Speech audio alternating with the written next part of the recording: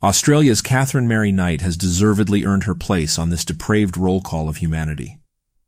Until March 1, 2000, sleepy Aberdeen, situated on the New England Highway, 266 kilometers north-northwest of Sydney.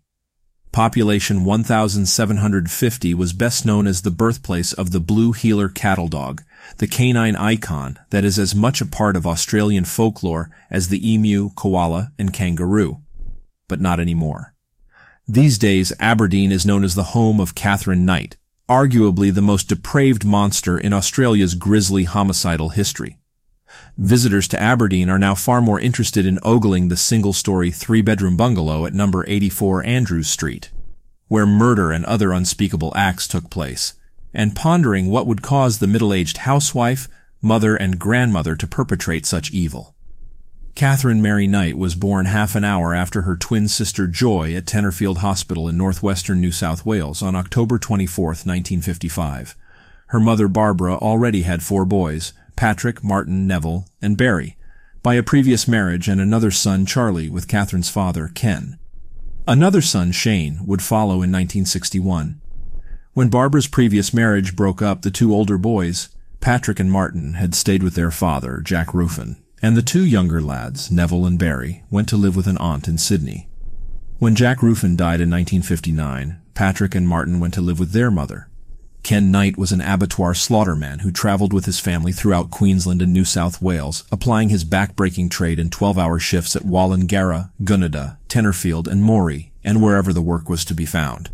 Ken and Barbara and their 6 children eventually settled in Aberdeen in 1969, where there was steady work at the local abattoir. From all accounts, young Katherine was a loving little girl who was kind to animals, and her only brush with retribution was as a 13-year-old when she appeared before the children's court on a minor charge and received a good behavior bond. Given her lifelong environment, it's hardly surprising that all Katherine Knight wanted to do when she grew up was to work in the abattoirs. In every town she had ever lived in, there was a meatworks. To her, the thick afternoon waft of the remains of the day's kill as it was rendered into tallow must have smelled like French perfume. At 16, she joined her father, twin sister Joy, and brother Charlie boning out carcasses at the Aberdeen abattoir. In the predominantly male domain, Katherine became as tough as the best of them and gave as much as she got in the boning floor jargon that would make a wharfie blush. She was renowned for not taking a backward step, and with her knife in hand she'd challenge anyone who offended her to armed combat to abruptly sort the matter out. No one ever took her on. Katherine's proudest possession was her set of razor-sharp boning knives, which she kept in pride of place above her bed, so she could have one last look at them at night before nodding off to sleep, no doubt to dream about killing animals and carving up their remains. Given her future violence, it would be fair to say that it was this period in her life that played a major role in the molding of the monster that Katherine Knight would become. In 1973, Katherine fell in love with 22-year-old truck driver David Kellett, and as soon as she turned 18, she moved in with him. In 1974, they were married. A local rumor was that Katherine attempted to strangle her husband on their wedding night, when he wouldn't repeatedly make love to her. Later in their marriage, Kellett worked at the abattoir with Katherine and was in charge of killing the pigs. From time to time, she would drop in and watch him at work, dispatching the animals with a stun gun. Shortly after their first child, Melissa Ann was born in May 1976. Kellett, unable to cope with his wife's possessiveness and violent, moody behavior, took off with another woman. Deeply depressed and revengeful at her spouse's departure and with no one to take her grievances out on, Katherine Kellett chose the closest thing to her. One day, shortly after David had left, she walked down to the local train lines and left 2-month-old Melissa in the middle of the tracks to be run over by the next train that came along. Fortunately, the infant was rescued by a man foraging nearby who heard her crying. Later that same day, Katherine took an axe from a nearby backyard and, swinging it wildly about her head, threatened at random to kill several people, including an old man. She was apprehended by police and taken to St. Elmo's Hospital in Tamworth, where she was diagnosed with postnatal depression and released. A few days later, Katherine slashed the face of a woman she knew with a butcher's knife while demanding that she take her to David Kellett in her car. Bleeding profusely, the woman only escaped when she pulled into a petrol station. When the police responded to a frantic call from the petrol station owner, they arrived to find Katherine holding a little boy by the front of his shirt and waving a knife in the air.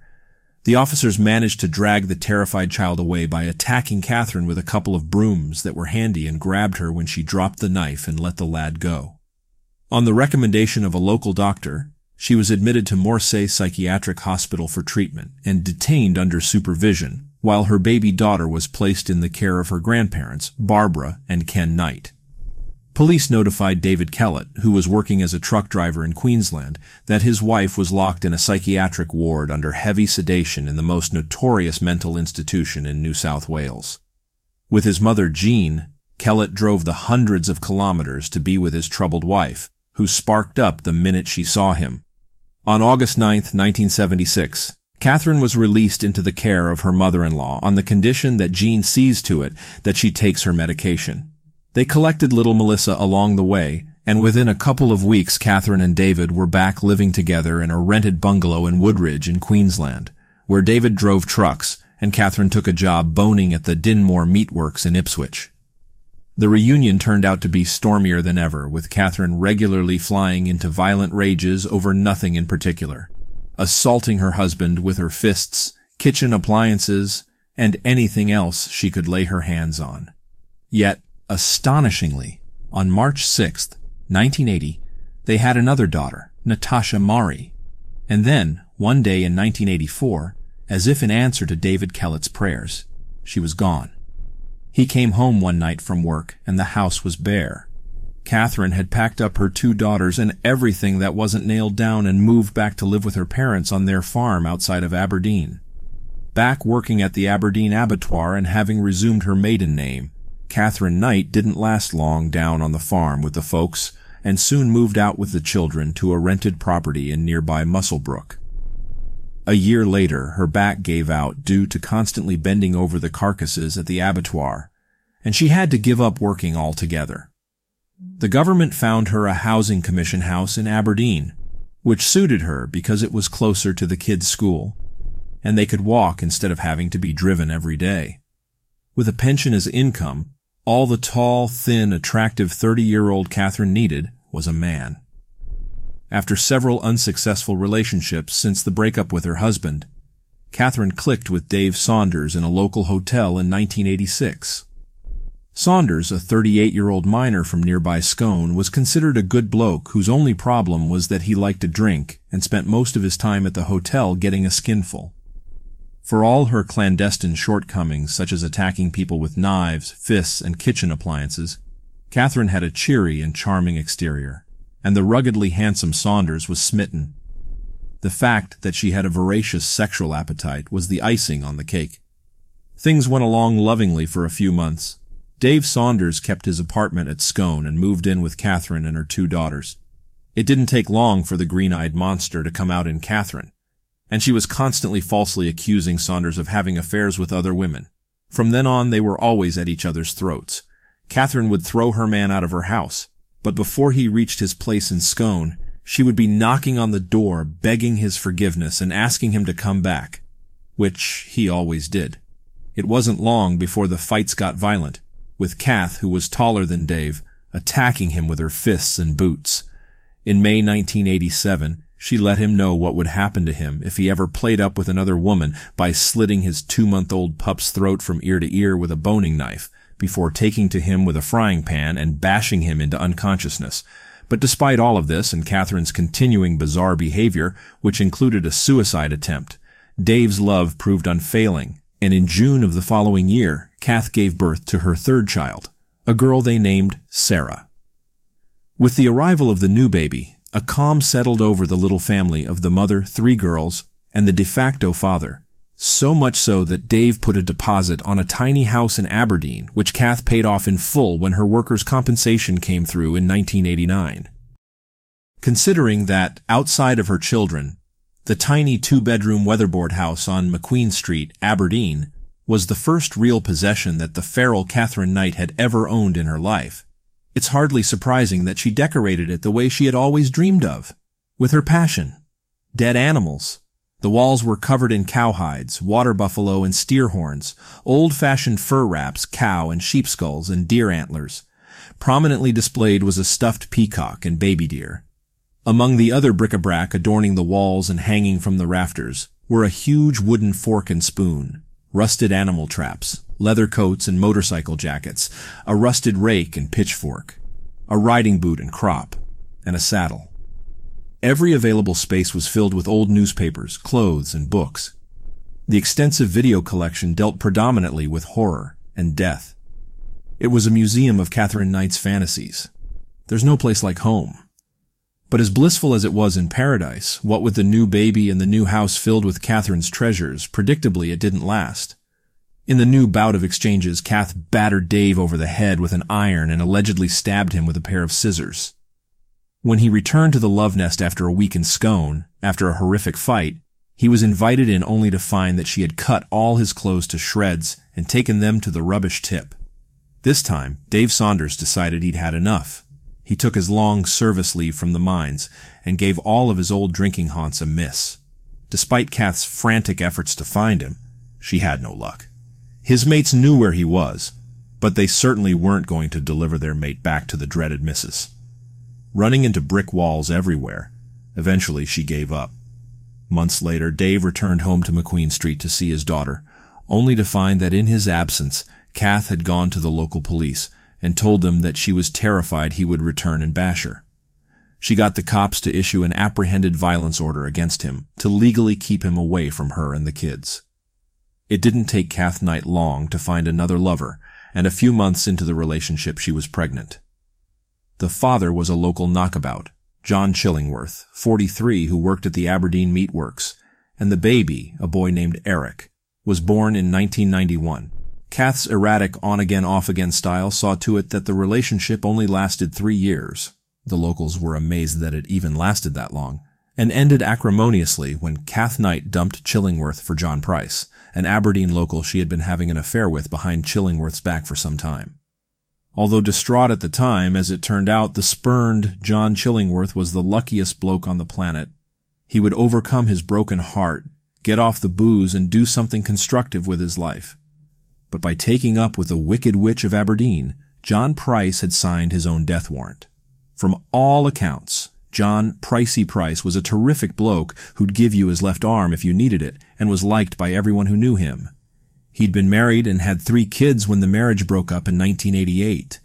His wife took the youngest, a 2-year-old girl, when she left, and he ended up with a teenage boy and girl to look after. He owned a 3-bedroom brick bungalow on St. Andrew Street in Aberdeen and brought home a good salary from working in the local mines. Pricey met Katherine Knight at a local hotel in 1993, and at 38 they were the same age, and it wasn't long before they were an item around town. He went into the relationship with his eyes wide open. He had heard all the rumors about the way she treated her men but chose to ignore them. The relationship started out the same as all of Kath's previous liaisons. She was the devoted, loving spouse who cooked and sewed and picked her man up and drove him home from the hotel when he couldn't walk. Plus, she was hot in the sack. His kids got along famously with her brood, and life was a bunch of roses. But it didn't take long for the cracks to show. The accusations of infidelity, the fights, separations, and the inevitable getting back together. In late 1995, Kath moved in with Pricey at the family house on St. Andrews Street. It must have seemed like living in Buckingham Palace after her crammed little cottage with the dead animals on the walls. The drinking escalated, and so did the fighting. They could be seen at each other's throats in the street outside the front of their respective houses, and at any of the local hotels where they drank. It was all fun and games 1 minute, and they were giving each other a gob full the next. In 1998, Kath showed Pricey's bosses at the mines a videotape she had secretly recorded at home of some items that Pricey had allegedly stolen from work. Kath maintained that she recorded the tape as revenge over a fight about his ongoing refusal to marry her. They had come to blows, and he had belted her. She had planned on showing the tape to Pricey to use as blackmail against him, but after another horrendous fight, she decided to go 1 step further and show it to his employers. Although the items on the tape were past their used-by date or considered to be rubbish and scavenged from the company tip, it was enough to get Pricey sacked from the job that he had loved for 17 years. The same day, Pricey booted her out of his home, and she fled back to her tiny chamber of horrors in McQueen Street. The story of her viciousness spread through the tiny township like a bushfire fanned by gale force winds. Given her track record, it didn't surprise a soul. When Pricey took Kath back a few months later, though he didn't move her back into his house, he lost a lot of friends who now wouldn't have anything to do with him when she was in his company. Their fights resumed with renewed venom. They would get drunk and argue over her getting him sacked from the mine. Then it was on for all to see. It was plain to even a deaf and blind mute that while they couldn't live with or without each other, that something awful was going to give. It was just a matter of time. It wasn't long before Kath had free reign of Pricey's house again, but it didn't help matters in the least.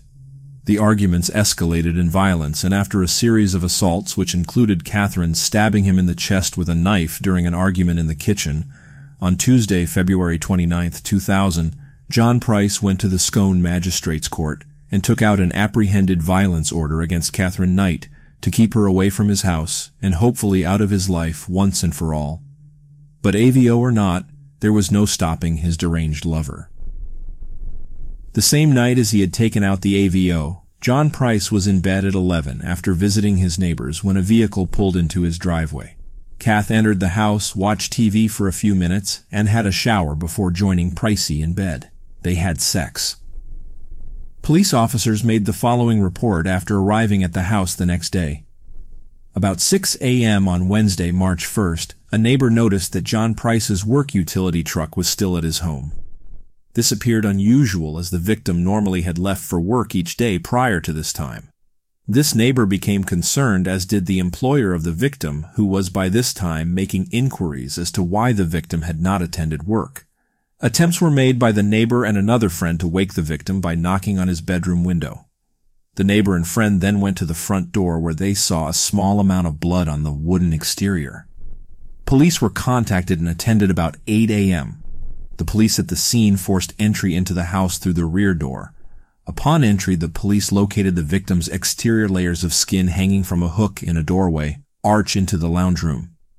They then located the victim's decapitated remains on the lounge room floor, near a small foyer leading to the front door.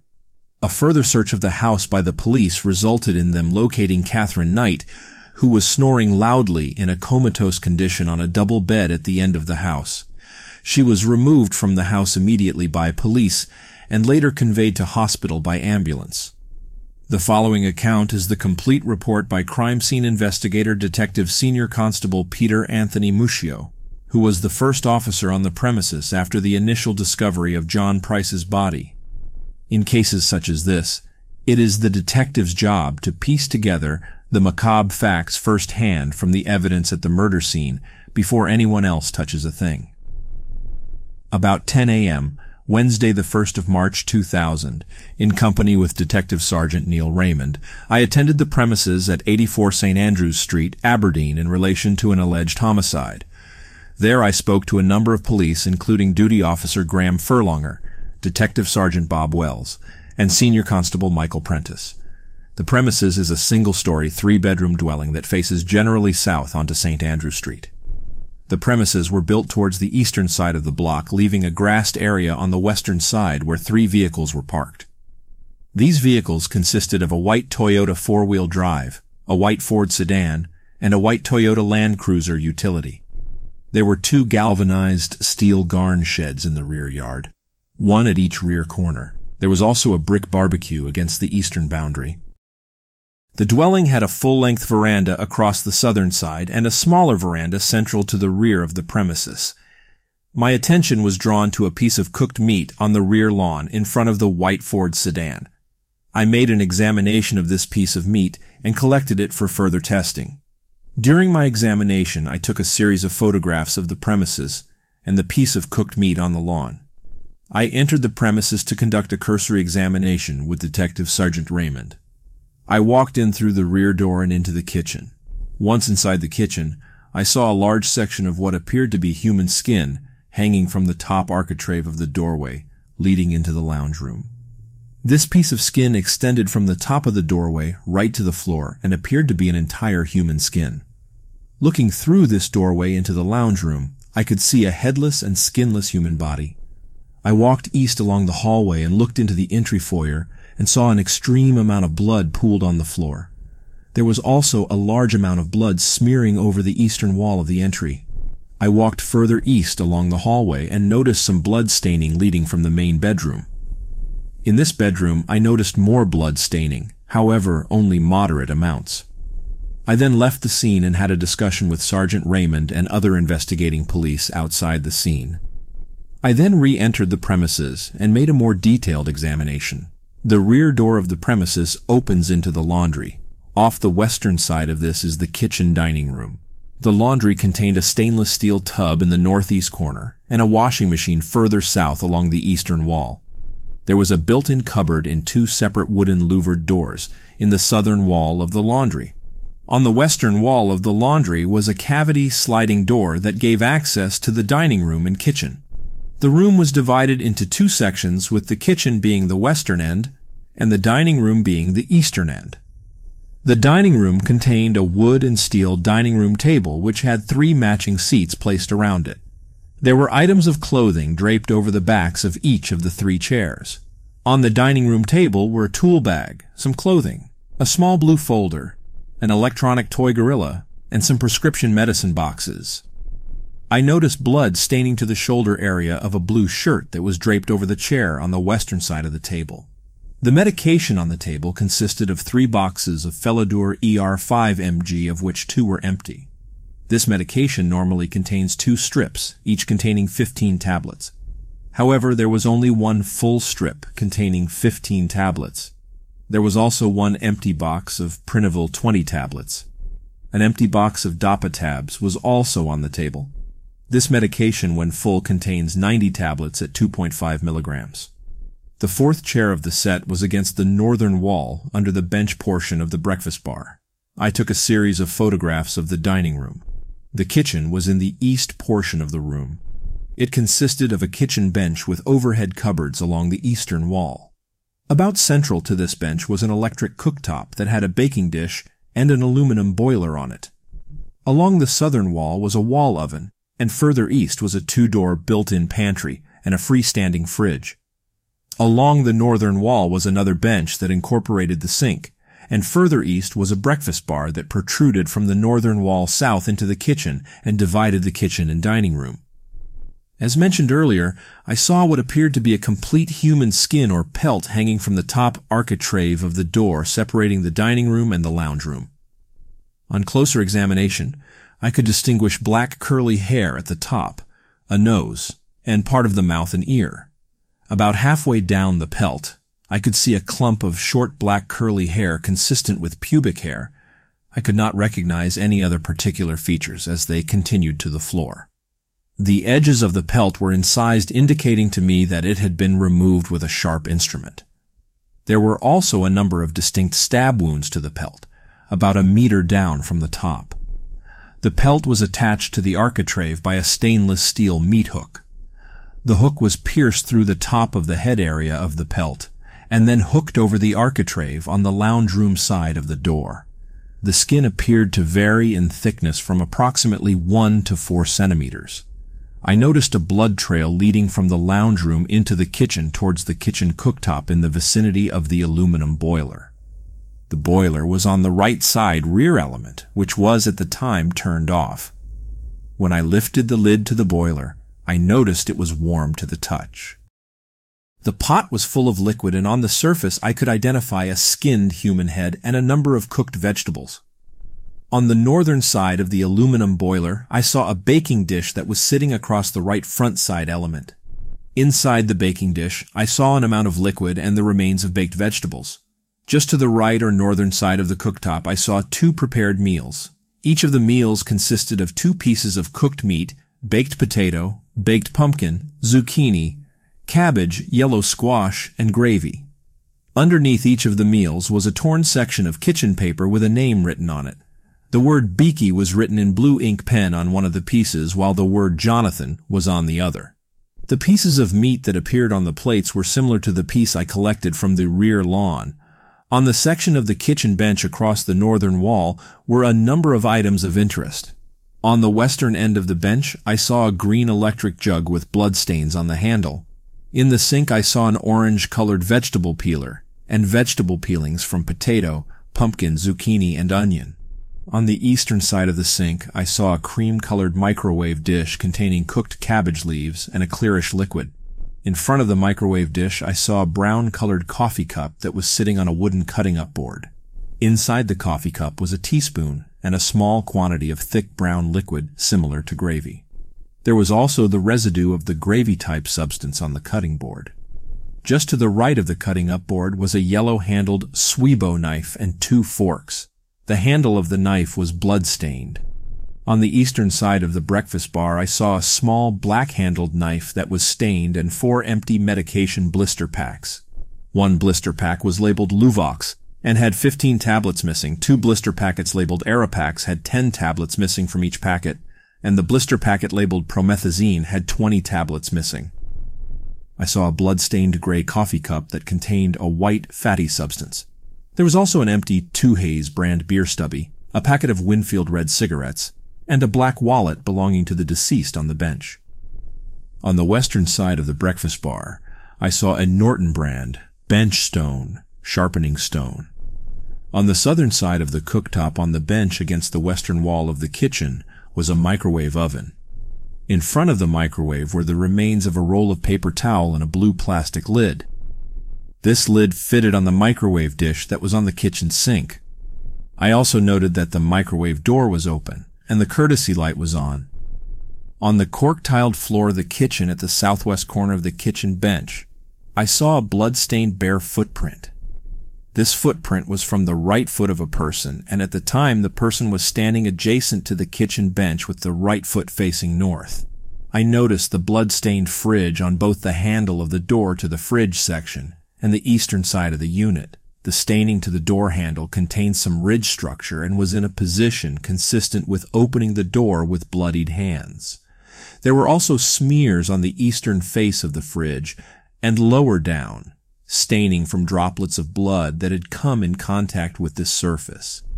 As mentioned earlier, the lounge room was off the southern side of the dining room, the 2 rooms being separated by a cavity sliding door. On the eastern side of the lounge room was an opening of 1.6 meters wide which gave access to the front entrance of the premises. The lounge room contained a single-seat lounge chair in the southeast corner, and further west against that wall was a 3-seater lounge suite and another single lounge seat in the southwest corner. From this corner, north, against the western wall was a slow combustion heater and another single lounge chair. Along the northern wall from the northwestern corner were a large wooden display cabinet, a smaller display cabinet, the doorway to the dining room, and a single lounge chair in the northeastern corner. The skinless and headless body of a person now known to me as John Charles Price was in a supine position with his legs protruding into the entry foyer from knees down. There was a substantial amount of blood smeared over the carpet around the body. As mentioned earlier, there was also an extreme amount of blood pooling on the floor of the entry foyer. In this blood pool and staining were marks where the body of the deceased had been dragged about 1 meter from the middle of the entry foyer onto the carpet in the lounge room. The deceased was laying on his back with his legs crossed at the feet. The left ankle was on top of the right.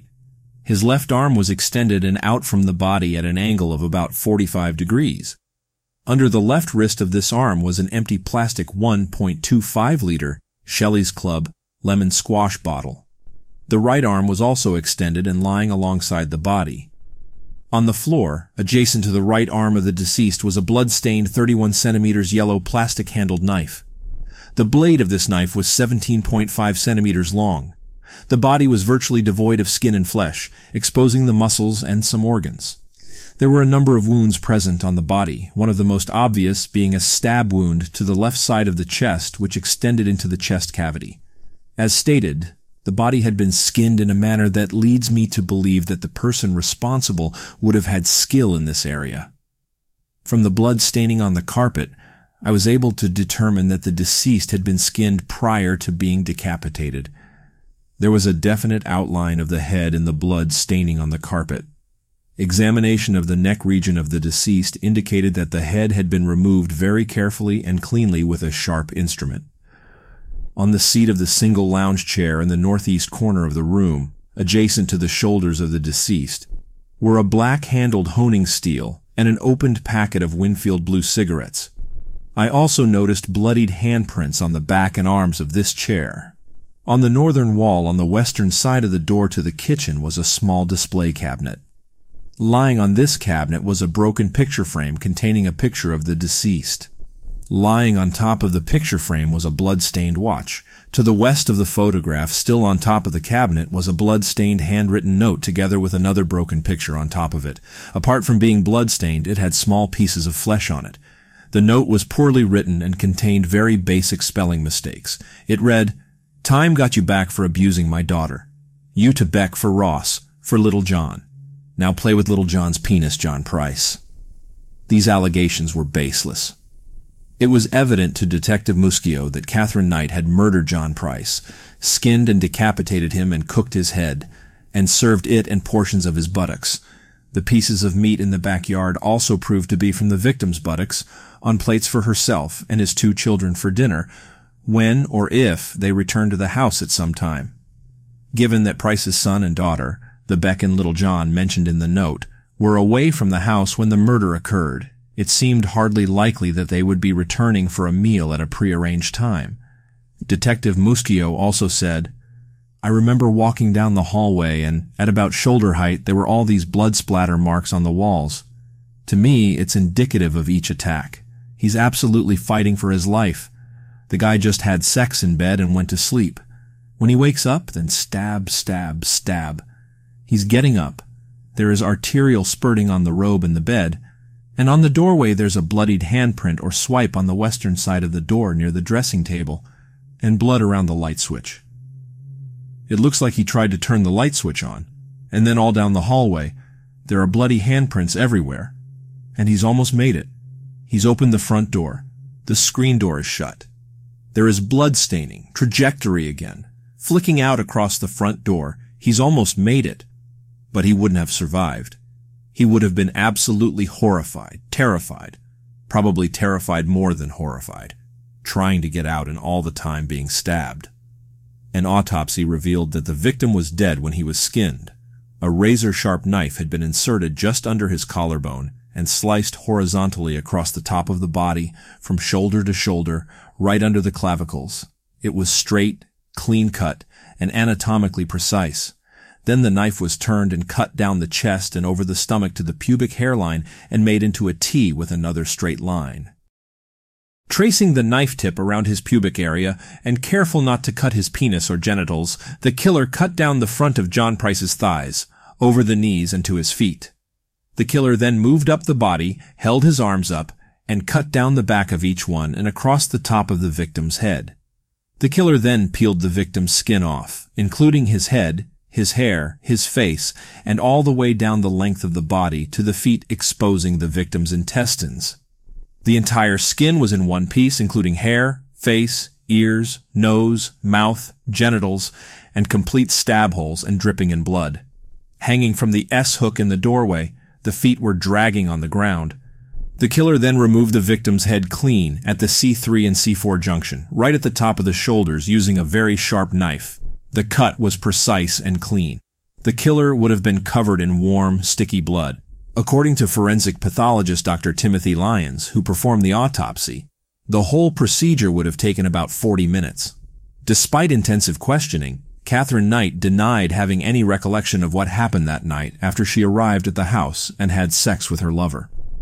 Having recovered from her alleged suicide attempt a week later, on March 6, 2000, Katherine Knight was charged with John Price's murder at a special bedside sitting in the Maitland District Hospital's psychiatric wing. In a bizarre twist, it was discovered that after she had allegedly murdered her lover, Katherine had gone into Aberdeen and withdrawn $1,000 from John Price's bank account from an automatic teller machine. At her trial in October 2001, Katherine Knight saved John Price's distraught family from the ordeal of having to hear all the evidence by pleading guilty. According to court-appointed psychiatrists, she was perfectly sane when she committed the crimes. On November 8th, Justice Barry O'Keefe sentenced Katherine Mary Knight to life imprisonment without the possibility of parole. The judge said that her papers were to be marked never to be released. She has since appealed the severity of the sentence. It is open to debate as to whether or not Kath Knight ate parts of her lover after she cooked his head in slices from his buttocks. It was hard to say if all the pieces of John Price were accounted for. To this day she maintains that all she recalls of that night is that they had good sex. Then she remembers that Pricey got out of bed to go for a pee and she watched him come back into the bedroom. After that, she presumes that she fell asleep and that was that. The general consensus of opinion, and in this case everyone seems to have one, is that she ate part of John Price and found what she did so abhorrent that she chose to block it out of her mind. In Silverwater Women's Correctional Center in New South Wales, Katherine Knight works as a cleaner. Although she is a good cook, it is highly unlikely she will ever get a job in the kitchen. She is now 67 years old.